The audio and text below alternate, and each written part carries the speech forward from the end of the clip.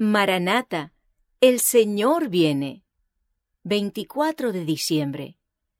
Temas inagotables. Los profetas que profetizaron de la gracia destinada a vosotros, inquirieron y diligentemente indagaron acerca de esta salvación, escudriñando qué persona y qué tiempo indicaba el Espíritu de Cristo que estaba en ellos, el cual anunciaba de antemano los sufrimientos de Cristo y las glorias que vendrían tras ellos. Primera de Pedro, capítulo 1, verso 10 y 11.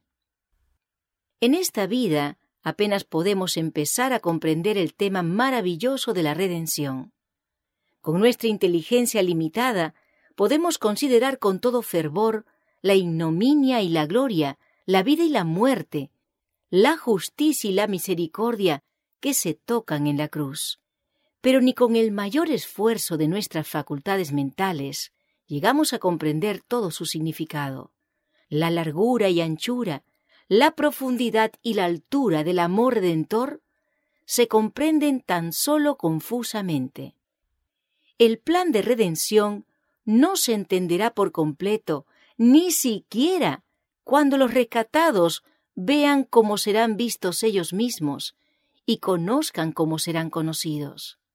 Pero a través de las edades sin fin, nuevas verdades se desplegarán continuamente ante la mente admirada y deleitada. Aunque las aflicciones, las penas y las tentaciones terrenales hayan concluido, y aunque la causa de ellas haya sido suprimida, el pueblo de Dios tendrá siempre un conocimiento claro e inteligente de lo que costó su salvación. El misterio de la cruz explica todos los demás misterios.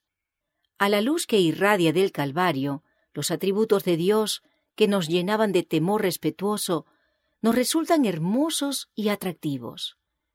Se ve que la misericordia, la compasión y el amor paternal se unen a la santidad, la justicia y el poder.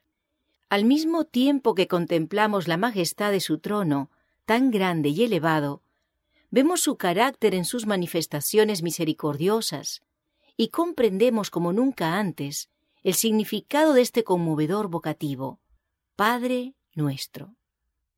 Se echará de ver que aquel cuya sabiduría es infinita no hubiera podido idear otro plan para salvarnos que el del sacrificio de su Hijo.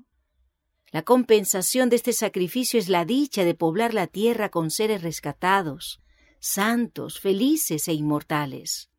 El resultado de la lucha del Salvador contra las potestades de las tinieblas es la dicha de los redimidos, la cual contribuirá a la gloria de Dios por toda la eternidad.